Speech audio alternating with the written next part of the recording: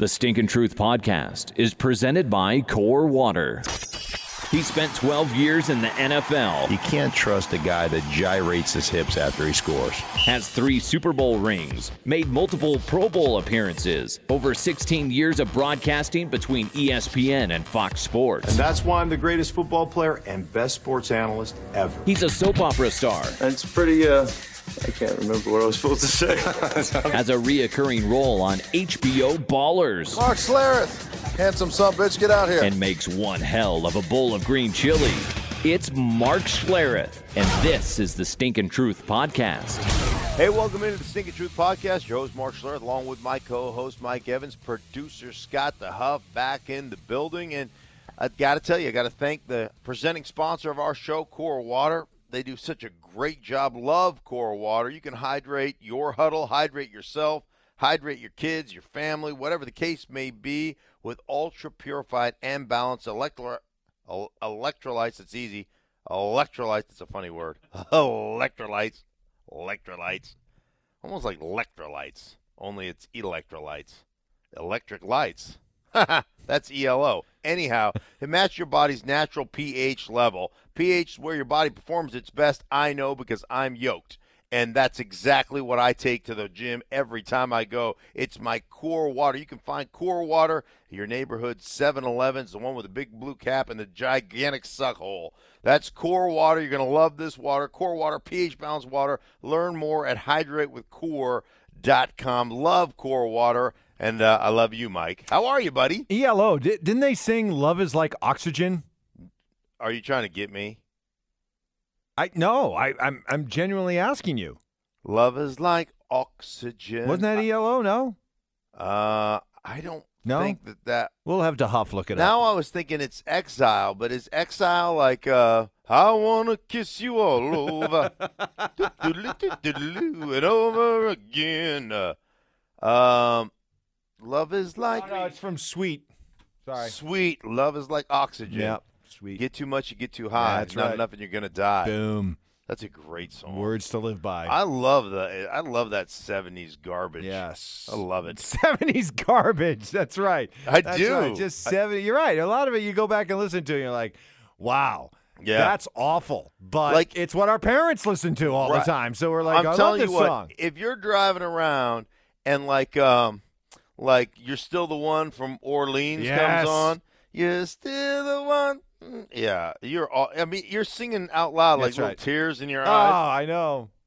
I remember when I was riding in the back seat of my parents' station wagon and both my parents were smoking, and I was like begging him to open the window a crack, and I was like a little fish up near the top of the surface. Right. And they're trying like, to get air. They're like, no, it's cold outside. Just suck this smoke down, kid. It'll still your wool. Yeah. That's right. And Still the One is playing in the background. Right. Oh, my goodness. All right. Good times. Good times. I'll tell you what was good times. All right, here we go as I try to segue. Good times was what we got to watch primetime Sunday night, primetime Monday night, the cool, composed quarterback play under pressure from Tom Brady and Aaron Rodgers. I mean, you got to make sure as a football fan, don't you, that you enjoy and savor moments like that. I mean, that was just perfect.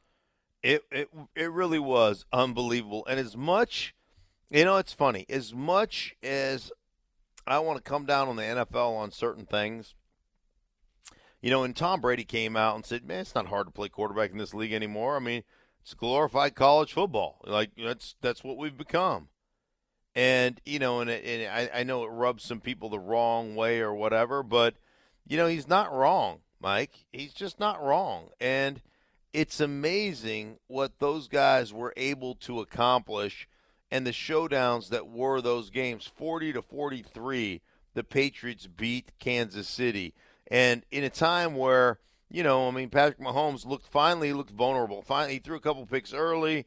They've got this, they've got this almost, this kind of insurmountable lead, if you will. It's the New England Patriots. And to have that kind of shootout that went down in New England. And everybody's going, hey, man, the changing of the guard. Like, I had this conversation today with Nick Wright.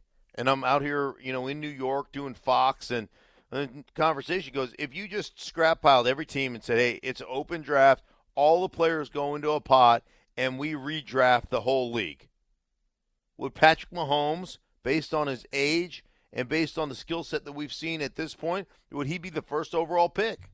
Yes. Like, yes. That's crazy, right? When you think about it. Like, are you going to take Aaron Rodgers or are you going to take Patrick Mahomes to build your football team right now? I mean, let's scrap pile the salaries and everything like that, because you'd be like, well, Patrick Mahomes isn't making any money, Aaron Rodgers. Like scrap pile everything. Just on pure potential, longevity, all those things that you see right now, would Patrick Mahomes be your first overall pick? Of course. If you're a Chiefs fan, you are not out of bounds to be sitting back content this morning knowing that you got your guy for the next 15 years. Think about that. Wow. And you want to know why teams keep reaching for quarterbacks, even though when their gut tells them that they're probably not going to be that kind of quarterback, they still go for it anyway? Right. Because if you are lucky enough to find the unicorn, you got a decade and a half that you're set up for. Decade and a half. Right. The way the game is played today, the way the rules are to protect these guys. Maybe 2 decades. Yeah. I mean, look, like what's Drew Brees in year 18 just set all the records. You know, he's just got one record left. That's the touchdown record to get over Peyton Manning. I think Peyton's at like 539 and Brees is somewhere at, is he 499 or I think he's 499 because they're on a bye week this week. So, you know, I mean, it's just it's literally it's incredible. And you're right. You got 15 to 20 years of Patrick Mahomes. If he can maintain this, if this is not a fluke. Now remember Dak Prescott. Right. You know, Dak Prescott came out as a rookie and he was, you know, the Messiah. Yeah, but he didn't do anything close to this. No, but he was really damn good. And then it's been 2 years of, we picked the wrong guy. Dak Prescott can't play. Get rid of Dak Prescott, you know. And then he comes out and has an exceptional game. And, you know, and people are back on, I don't know if people are back on the bandwagon or people are like, well, that's smart coaching and look what they did. They changed the style of offense. You know, you think people are on the Dak Prescott bandwagon or more on the, hey, Scott Linehan finally did something to you know, take the pressure off Dak Prescott? Yeah, where the hell did that come from? Seriously. I mean, there have been a few results so far this NFL season that have caught us all off guard. Hello, Buffalo and Minnesota. But where the heck did the Cowboys destroying Jacksonville and putting 40 up in the process? Where does that rank? You know what's interesting? I think that you have to look at that game plan. So Dak Prescott carried the ball 11 times. I think probably 7 of them were designed runs. They had Zeke Elliott carry it 24 times. And I think they only threw it like 26, 27 times if memory serves. So like that's a complete and total change or you know, a different form of offense that they ran. And you know, it goes back to it's interesting. So I was over at Mike Shanahan's house last week studying film. And one of the films we were studying was his time with the Skins and RG3. And one of the plays they ran exclusive is it was a two route. It was like 2 receiver route, and they call it X drift. And you're really just reading that X receiver who's on an in-breaking route at about 12 yards. And it's off the play action, the zone read play action, and you're just throwing it to a hole, and it's essentially you in any cover 3 type of scenario, you can't cover it. I mean, it's uncoverable if you're getting that coverage. You're going to have a completion. And Mike was telling me that on just the X drift concept in the RG3 Rookie of the Year, season, they had 1,000 yards receiving on X drift. Now, I don't know what the total yards were for RG3. I think probably around 3,200. 1,000 of it came off of one play with a one receiver concept.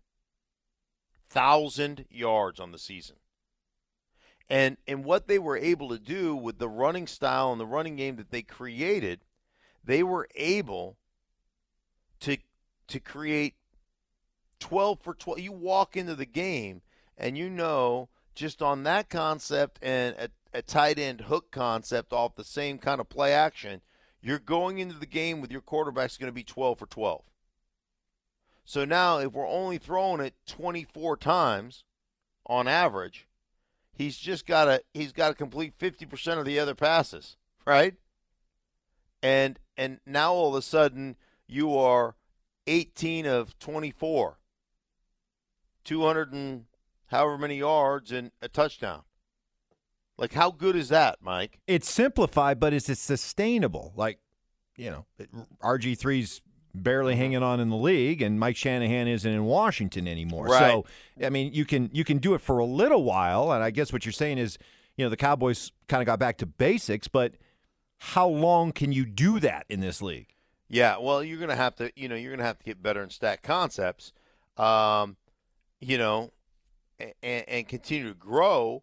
But the point is they basically took the off and said, okay, and this is smart coaching. What can we do? What can we, do well? And how can we support our quarterback with a depleted receiving core? And how can we get these guys wide open looks? I think that's smart. Do I think it's sustainable long term? Probably not. And, Russell Wilson started that way, and he's gotten away from it. Up until about a week ago, I called a Seattle game. In the first, was it 5 weeks of the season? First 5 weeks of the season. Yeah. No, 4 weeks of the season. He had one run that wasn't a scramble off of a protection breakdown. That was it. Just one. But the threat of run, they've run the ball exceptionally well here in the last few weeks because they run a lot of zone read principle stuff that has the threat of Russell Wilson attacking the edge, so you don't get the constriction from the backside. The defensive end, the backside safety, they get nervous about Russell Wilson gutting them for 12 around the end, so they don't squeeze, and there's cutback lanes for the running back. And so, the threat is there. And as you evolve, if you continue to evolve into that and you get better in your passing game, I think there's an opportunity there to survive in that style of offense as long as you're growing in that style of offense. Do you know what I'm saying? Yeah. But the problem is you can't have the quarterback, running it, 12 times every game and say, hey, we're running quarterback, counter.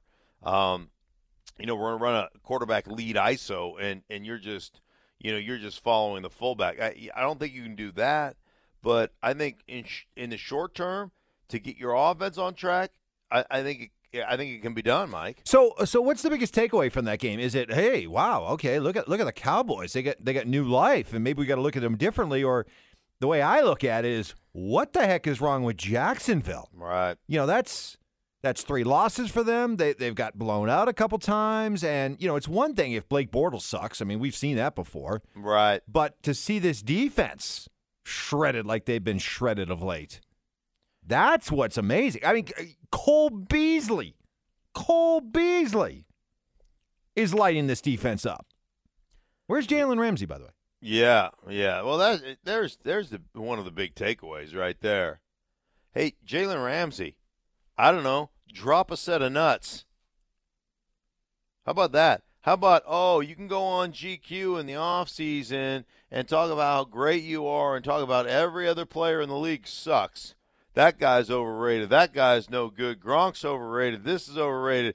Oh, but then you guys get 40 dumped on you and you get your third loss and you can't man up in the locker room. All of a sudden your nuts shriveled up and we can't find them. You can't say anything? Candy ass, right? You're going to be a man. You're going to call everybody out. At some point, don't you have to face the music, Mike? You'd think so. And not just be, I don't know what happened. I don't know.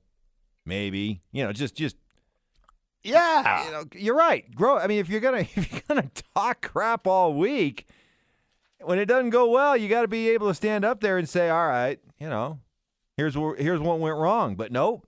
Yeah, you're right. It looks like a tool. Total toolbox. Total. Hey, and I'm not saying he's not a great player. I'm not saying that. I'm not saying he's not a great player. I'm just saying, dude, if you're going to talk all that smack, drop a set. When you get beat down, you got to show up, man. You got to own it. I don't know. I don't know what happened. Dude, you just I don't know. It just didn't really set well. No, I get it. But there were a lot of games this week in which what was the storyline? Like, okay, we're going on and on and on about Aaron Rodgers and how brilliant he was right in that final drive. But does that sort of cover up the real story? Is what's wrong with the Packers that they have to fall back on those heroics just to get past a Jimmy G-less 49er team? Yeah, what's the bigger story? Right. I think the bigger story, Mike, personally, is like I've come to expect greatness from Aaron Rodgers. I've seen fourth quarter comebacks. I've seen, Hail Mary passes for the win. I've seen Aaron Rodgers. I've seen this show before. I've seen the magic trick, right? Like when you go to a show, the grand finale's coming. You're on the edge of your seat waiting for the grand finale. And I've seen the grand finale from Aaron Rodgers on multiple occasions. So I'm just like, okay, here it comes. You get to expect it. The bottom line is this. In the offseason, they fired not one, not two, not three. I sound like LeBron. Not four. They fired 5 coaches on that staff, including the offensive coordinator, and they fired the quarterbacks coach, which Aaron Rodgers was not happy about, Alex Van Pelt. And it took him a handful of days before he was employed with Cincinnati. So, they made those moves. They did it. And yet and they also, by the way, dumped their general manager. So they made a bunch of moves on the coaching staff and everything else, and you had a San Francisco 49er team that just lost to the Cardinals, who got beat by the Cardinals. By the way, the Cardinals threw 175-yard touchdown pass and then had 35 total yards of offense in the second half. 35 yards, Mike, in the second half. After the 75-yard touchdown pass, I think they had 55 total yards of offense after the very first throw of the game. They're not a good team. At home, you let C.J. Beathard and, I think they have 15 guys on IR in San Francisco, like you said, including Jimmy G. And I think Kyle Shanahan's a hell of a football coach. But, man, you are depleted. Your roster's depleted. And it took you the last minute 90-yard, or 80-yard drive for a field goal in the last minute. And I'm looking at, like, defensive breakdowns. Like, one, why are you letting receivers get outside releases so they can work the sideline with a minute left and no timeouts and let Aaron Rodgers be magical? I don't know. I looked at it more like, Mike, dude, this team is in trouble. And I think part of the deal, Mike, and I think you saw it with Indianapolis. I used to say this about Indy all the time back in the Peyton Manning days. I'd be like, listen, here's the deal. That's an 8-8 team with, a quarterback that gets him to 12-4. And that's their talent level. And Indy people would be, I was public enemy number one. I couldn't go to Indy. People wanted to kill me in Indy. And then they lost Peyton Manning and they went 2-14. I was like, wow, I way overestimated the amount of talent they had on their roster. They're not even close to it. And even when they had Peyton, they would lose those games in the playoffs that had everybody, bashing on Manning and his playoff failures. And what they didn't realize was, folks, this is an 8-8 football team. And the greatness of Manning can only take you so far. You get in the playoffs, you start playing better teams. Eventually, that 8-8 football team's going to be exposed. And they would, repeatedly. Right. There was only so much he could do. And you might be looking at the same thing here with Rodgers and the Packers, should they get in the playoffs. By the way, you mentioned Kyle Shanahan. I get blasted a lot because I'm unfairly targeted with this perception that I don't think coaching matters. Mm-hmm. Coaching matters. Absolutely. Coaching matters. Players matter more. That's my mantra. Coaching matters. Players matter more. And I submit one Kyle Shanahan, who was a very hot commodity coming out of Atlanta. And with Jimmy Garoppolo, he's 6-2. Without Jimmy Garoppolo, he's 1-12. You know what's interesting about that? Mic drop. Yeah, the mic did drop. What's interesting about that is I called the Rams-Broncos game last weekend, and I met with Wade Phillips and Sean McVay and talked to several of the coaches on the sideline. You know what everybody said first and foremost? We've got great players. Yeah. We've got really good players. We try to put them in the best position as possible, and there's an open lane or open policy as far as ideas and hey, Sean McVay is like, if you got an idea that you think we could run it better a certain way, by all means, tell me. I'm in. Like, I want to get better. Now, he goes, give me the whys. Like one thing that they do a great job of from a coaching standpoint, why coaching matters so much, is they want every player to know the intent on every play. This is the intent of the play. And this is why we call this play. And here's the intent of the adjunct play that stacks upon this play. And everybody has to know it. Everybody understands it. So there's never a play that's called that's like a throwaway play. You know how in baseball they have, and it always drove me crazy, you get up 0-2 on a guy and let's throw a waste pitch or a throwaway pitch. And the pitcher's, 8 miles out of the strike zone, and you're like, dude, why would you – well, it's throwaway. Yeah, I get it, but can't you at least make it close? At least change the guy's eyes and make him look at it. Don't bounce it at 56 feet 6 inches, or don't throw it over the catcher's head. A waste pitch, let's at least get it close to somewhere so at least he's got to look at it, a high fastball or whatever. But the bottom line is, I look at these scenarios, man. You have to have great players. That's your responsibility as a coach to put them in the right positions. But you can put bad players in the right position, and you know what you got? You got bad players that are getting beat, regardless of how right the position is. You know what I mean? Mm-hmm. So, yeah, I'm with you 100%. Every great coach I've ever asked or ever talked to always says the thing is, hey, listen, really, it's more about the players. It's about the players. They all say that. All right, there you go, Mark. See, I'm glad you agree with me. Bill Belichick is nothing without Tom Brady. That's what you said. No, That's what you're acknowledging. Although, wait now. See, you got me between a rock and a hard place because how many times have I professed my love for Brady? Not between a rock and a hard place. I got you caught between those dimples on his chin.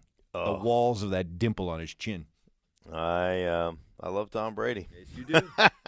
I'm not going to lie to you, Mike. I am not going to lie. Anyhow, with that, I want to thank everybody involved with the Stinking Truth podcast. Mike, thank you, buddy. That was fun. Scott the Huff, thank you. Our presenting sponsor, Core Water. Look. I love you guys. You're awesome. And we'll be back with you later on in the week to make some game picks, to chat it up a little bit, and to see where we are on the moneymaker picks. I think I devastated you last week, Mike. We shall see. I think I crushed you. Anyhow, for everybody involved in the Stinking Truth podcast, thanks so much for listening. Tell a friend, and we'll talk to you later.